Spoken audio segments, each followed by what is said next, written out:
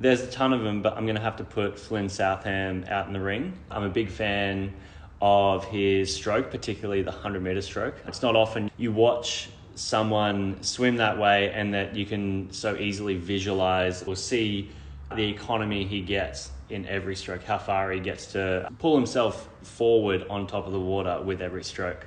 I think at Commonwealth Games in the 4x1 relay, it showed that really well. He's a 48.2, 146.0 swimmer, still a junior, trains really hard. When I was with Richo at Bond, he was a young fella back then, doing some really great stuff there, always putting in the work. But I'm also a giant fan of the fact that he's so young, but he's already given back to the sport. He's developed a business called MAD, Mentoring and Development.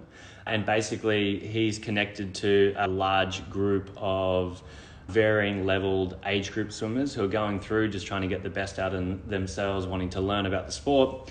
And he's dedicating a lot of his time in, developing, a vessel for them to join in on and learn from him so that they can get the best out of themselves. And he regularly catches up with them over Zoom and has all this type of stuff going on. And so for someone at that age to show, that type of level of respect in giving back and that desire to want to do that, on top of the work ethic he has and the stroke and the potential he's got in his events, I'm definitely going to put Flinny out the ring.